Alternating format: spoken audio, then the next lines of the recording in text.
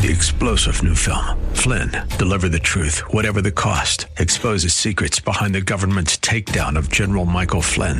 Flynn knew what the intel world had been up to. He ordered the first audit of the use of contractors. This set off alarm bells. He told the truth. He was the most dangerous person for Donald Trump to hire. They had to get rid of Flynn. Flynn, deliver the truth, whatever the cost. Available now. Watch it today. Go to salemnow.com. salemnow.com. Pastor Keith Crosby of Hillside Church. And his enemies, who I guess you could call independent third parties because they certainly have no interest in affirming him, say this in John 11:47 and 48. So the chief priest and the Pharisees gathered the council and said, "What are we to do? For this man performs many signs. If we let him go on like this, everyone will believe in him, and the Romans will come and take away both our place and our nation." I can see the promised land, though there's pain within the plan.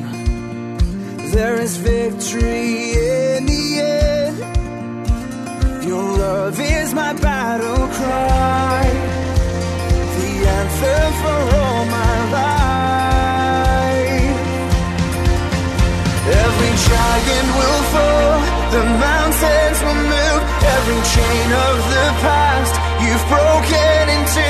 All the fear of the lies, we're singing the truth, that nothing is impossible with you. Oh, nothing is impossible. Hello and welcome to today's edition of Grace to Live with Pastor Keith Crosby, lead pastor of Hillside Church in San Jose, California. We are delighted that you've chosen to spend time with us here on the broadcast today, studying God's Word. We would encourage you to follow along with us in your Bibles if you can. On today's broadcast, we'll be continuing with our Decoding Jesus teaching series. So if you have your Bibles, please turn with us again to the Gospel of John, chapter 2. Now here's Pastor Keith with today's study. Well, today I want to talk to you about a substance. And we are in California, and California is a state of highly regulated things. I want to talk to you about a substance that has been variously described as the invisible killer. It's also been described as the silent killer. Its chemical name is dihydrogen monoxide. Now, I discovered it when I found this nifty website. Apparently, there was quite an outcry 5 or 6 years ago that was calling for the banning of this.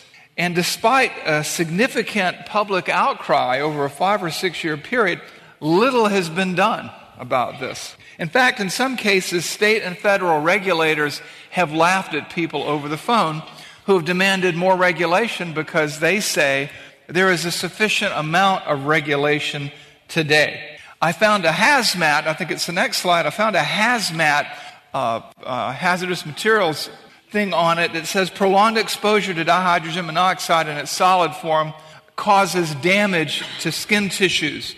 Accidental inhalation often leads to death, even in the smallest of quantities. In fact, the CDC reports 10 deaths a day in the United States. The World Health Organization reports 10,000 deaths a year due to inhalation. Let's look at some more information. It is a major component in acid rain. It is a key ingredient. Some people are already on to me. It is a key ingredient in all industrial solvents. It's found in all pesticides. It's used in nuclear weapon technology.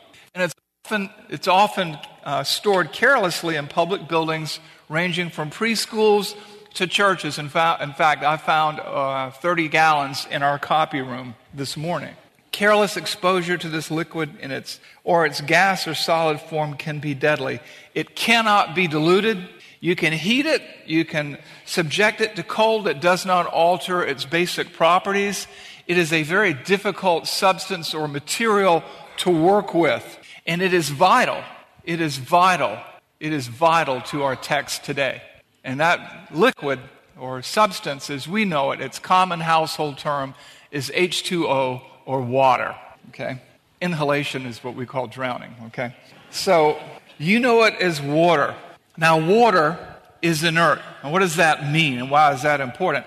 In biology, the term inert speaks to a substance that is not alive. In chemistry, the term inert is used to describe a substance that is not chemically reactive. You can't get it to do stuff. Somebody once sarcastically remarked that's sort of like teens on a bad day. Water is a compound. And what's a compound? A compound forms whenever two or more atoms form chemical bonds with one another.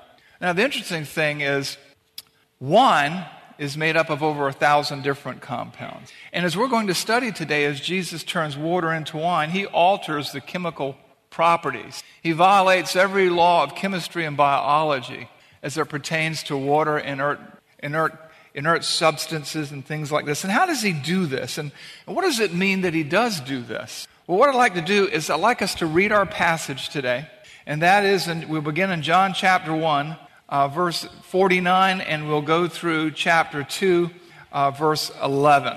And we'll see how this plays out, how he takes the silent killer, if you want to call it that, and make it a very loud witness to who he is, and as a means of decoding Jesus, because that's what we're talking about today, understanding who Jesus is and what he thought about himself and what he taught about himself. So let me just read our passage for us. Nathanael answered in him, Rabbi, you are the Son of God, you are the King of Israel.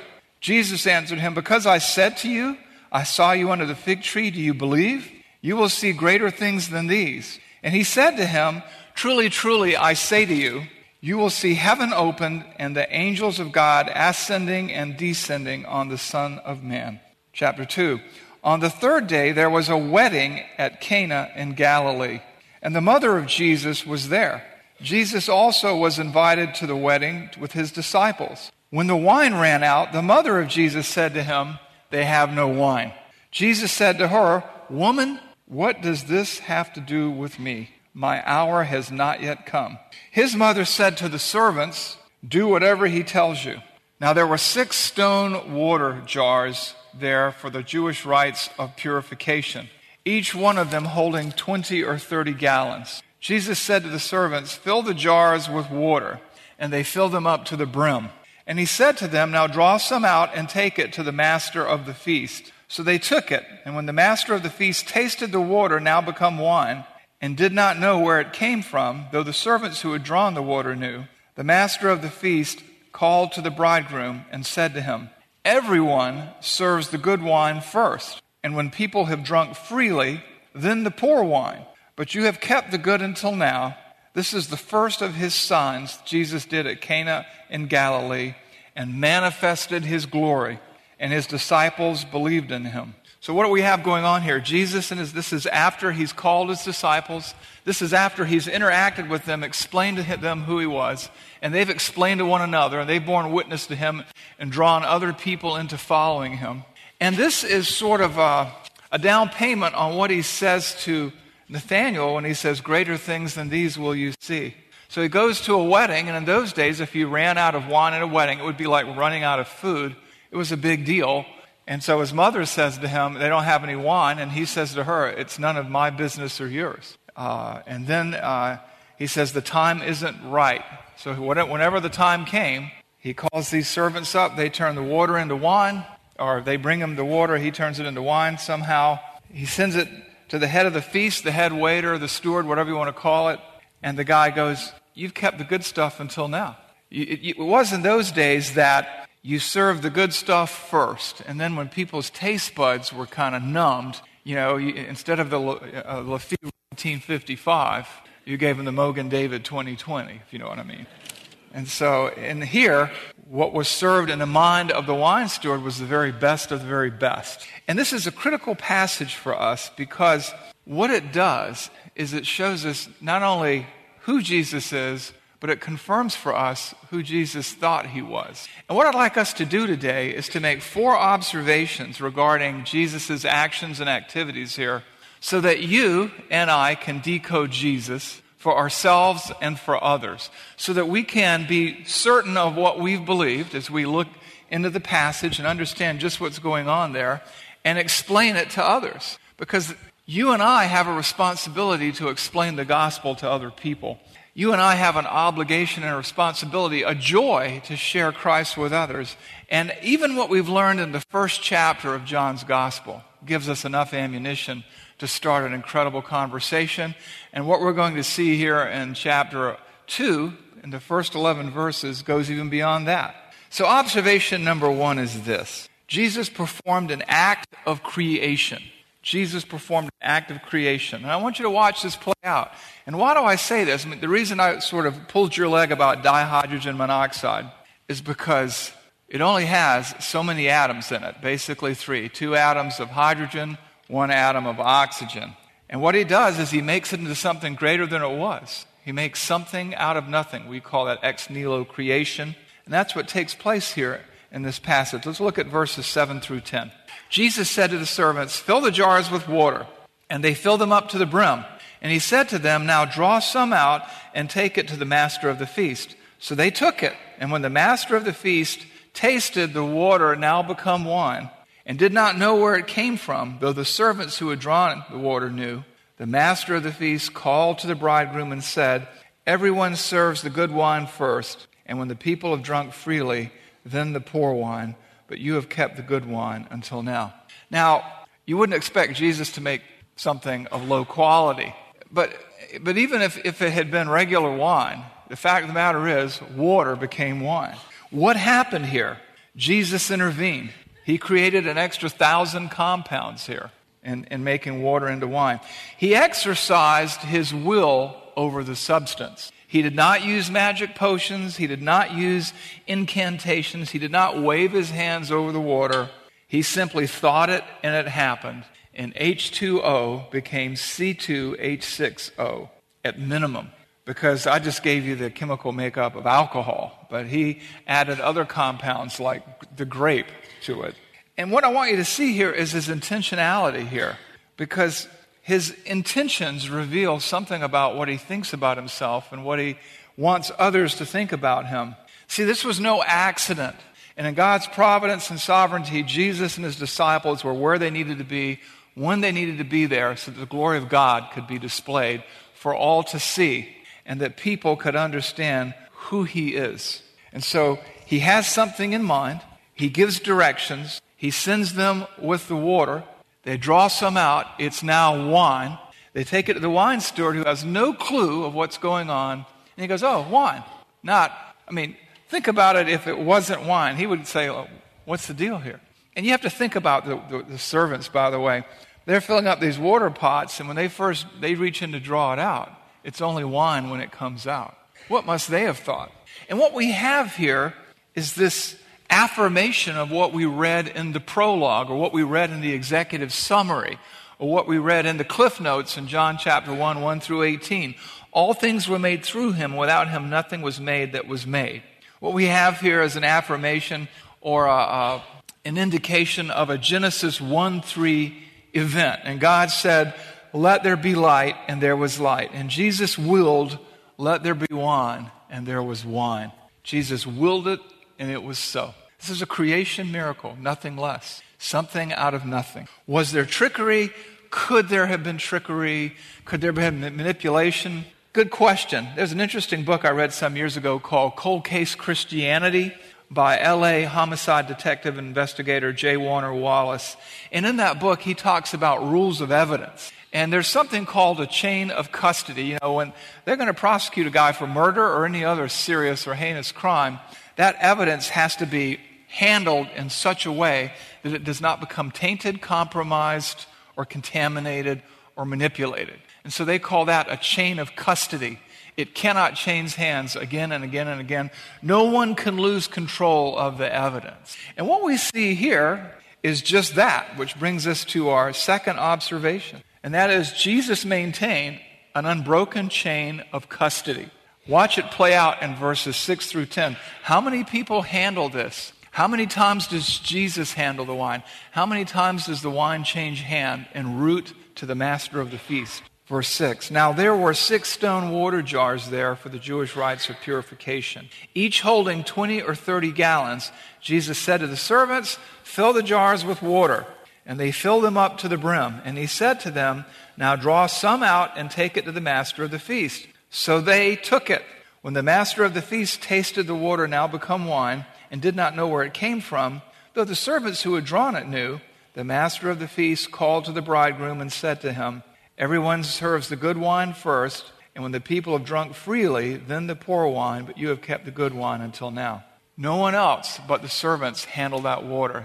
They didn't peel off and go into a room somewhere and people do stuff to it. They filled up these jugs. Jesus says, now draw some out and take it to him. And it says they took it. They poured the water. They pulled some out. It had become wine. No side trips, no loss of custody, no evidence tampering, an unbroken chain of custody. And you know what else? It's really neat in this passage. And you see this a lot of times with Jesus' miracles. In fact, almost every time. There's always an independent, impartial confirmation of the miracle. Now, today, when there's a crime and there's evidence and things like that, you send stuff off to the crime lab to make sure what you've been told this stuff is. Now, I'm sure that it was not a custom to have crime labs at weddings in the first century. But what we have here, and this brings us really to our third observation, is this. The results were impartially confirmed. We have independent confirmation of the results. When the master of the feast tasted the water now become wine, and did not know where it came from, though the servants who had drawn the water knew, the master of the feast called the bridegroom and said to him, everyone serves the good wine first, and when the people have drunk freely, then the poor wine. But you have kept the good wine until now. I want you to think about this. Now, this isn't the crime lab. It's not the crime lab, but what it is an independent, impartial, third-party confirmation. It's an amazing thing when you think about it. Because here's this master of the feast. I mean, he's just a hired hand. Indications are he doesn't even know who Jesus is. He doesn't know what's going on necessarily. There's no surprise, or the only surprise in his voice is the fact that we save the good stuff for last. And he's just like, okay, this is wine, you know. Now, you may remember back at Easter, we talked about rules of history, right? Remember that sermon? We talked about documentation. We talked about source document, eyewitness accounts, things like that. We talked about Thucydides, a name that's on the tip of everyone's tongue these days. He is the father of modern history. And one of the things everybody liked about Thucydides is, as opposed to Herodotus or other also equally competent fathers of history, is Thucydides was an atheist, whereas Herodotus was not. And Thucydides had some rules. He said basically no one can write about history. No one can write about history unless they're contemporary to the event, and they should be an eyewitness to the event. That fits perfectly for the books that he was writing and trying to sell, so to speak, because he was writing about the wars that he fought in as a general. But essentially, that's what he wrote, and that's essentially what we have here. Poured out, or no one even knows where it would be, so there's no testing the wine. But what we have here, basically, is an independent third party confirming the water turned to wine. What we have here is an individual who has no dog in the fight, no stake in the claim, and he's completely unaware, clueless, in fact, of what's been going on, and he affirms it. Furthermore, documenting his findings, instead of a court reporter or a forensic reporter, is an eyewitness whose writings we have thousands of copies of, and who is contemporary to the events. And that's an amazing thing. And this man, this independent third party, drinks it and says, you saved the good stuff until now. You saved the good stuff until last. Who does that? So we even see from his surprise, no one tried to sneak in a glass of water to him and claiming it was wine. He said, this is not only wine, this is the good stuff. Now, with Jesus, unlike, let's say, some of the guys and gals on television, all of his miracles are affirmed and confirmed by independent, impartial, third-party witness. And let me just give you another example of that. In the account of the resurrection of Lazarus, remember that? Lazarus, word comes to Jesus, Lazarus is sick. He waits 2 days before he begins his journey. He gets there, he finds out Lazarus has been dead for 4 days, which poses a number of problems because they did not embalm in those days in that hot Palestinian sun and that body in a tomb. He raises Lazarus from the dead, which is kind of hard to fake. And his enemies, who I guess you could call independent third parties because they certainly have no interest in affirming him, say this in John 11:47 and 48. So the chief priests and the Pharisees gathered the council and said, "What are we to do? For this man performs many signs. If we let him go on like this, everyone will believe in him, and the Romans will come and take away both our place and our nation." Now, think with me on this. And I don't want to get too far off of this other miracle. But basically, Lazarus died not in Jesus' presence. Jesus never handled Lazarus. Jesus had to be shown the tomb. He didn't even know where he was buried. He waited 2 days before he began his journey. Lazarus was already dead 4 days when he got there. And his worst enemies affirm that he raised him from the dead. This is the difference between the miracles that Jesus did, the signs that Jesus did, the indications that Jesus did, and what today often passes for miracles. What we see with these types of signs is this: they're never attributable to natural phenomena. Eyewitness independent verification, those who believe and those who are on the team and those who are off the team. They're never done in secret or in a corner, and they stick. When Jesus does a miracle, it sticks. When people do them on TV, they're always healing somebody's sore shoulder, or one leg is shorter than the other and they lengthen it, or stuff like that, or they're healing things you can't see, and sometimes they don't seem to take. And they're very obvious. They're very obvious. They're not subtle. Turning water into wine isn't subtle. Raising Lazarus from the dead would be hard to call subtle, wouldn't it? And when John talks about Jesus' miracles, he uses a special word. There's the typical word in the Bible called dunamis, which is the word from which we get dynamite or power, displays of power. And there's Simeon, which is what he uses, which speaks to signs that indicate the identity and office of who Jesus is. And this was the first of the signs that he did.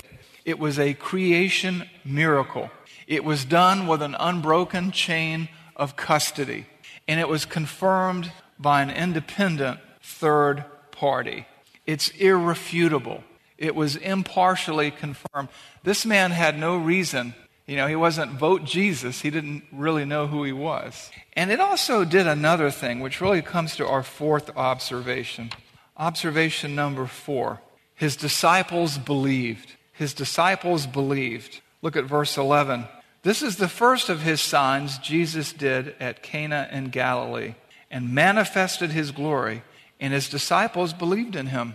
What he did is he displayed his glory of the only begotten of the Father, full of grace and truth. You remember that in John 1:14, and the Word became flesh and dwelt among us, and we beheld his glory of the only begotten from the Father, full of grace and truth. This is Jesus, the Son of God, the Messiah, the one of whom Moses and the prophets wrote about.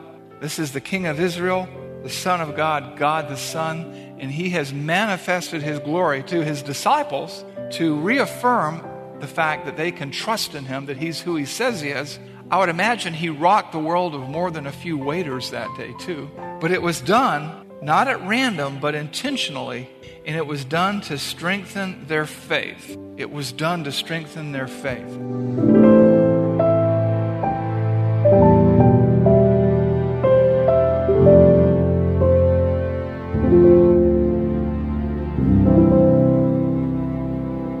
Pastor Keith Crosby on this special edition of the Grace to Live radio broadcast. Hello, everyone, and thank you for listening today. In the uncertainty of the COVID-19 crisis, many people within the Hillside Church community and all over Santa Clara County are in the middle of financial hardship, and we need to pray for them. And we would ask you to pray for us as well. We want to thank you for listening and supporting this ministry. But it is a listener-supported ministry, and in as much as we covet your prayers, we also ask you to consider a financial contribution to the ongoing work of this radio broadcast. Grace to Live Radio provides encouragement to so many people in the outside world who can't make it to church, and you can be part of that ministry by supporting us financially as you support us prayerfully. This is Keith Crosby, and I want to thank you for your prayers and your encouragement. If you have questions about today's show, or if you'd like to hear more messages from Pastor Keith, then I would encourage you to visit our website, hillsidechurch.org. There you can listen to past sermons and other content from Pastor Keith just by clicking the Sermon Archive tab. And you can also find links to Pastor Keith's blog, as well as the Out of My Mind podcast. The website is also a great place to connect with us here at Hillside. You can find information on our service times, ministry opportunities, and of course you can browse our calendar of upcoming events. Again, all this and much, much more can be found by visiting our website, hillsidechurch.org. Well, we hope that you'll join us again next time on Grace to Live. But until then, I'm your host, Kevin Reeves, and on behalf of Pastor Keith and everyone here at Hillside Church, it is our prayer that the Lord will richly bless you, and thanks for listening.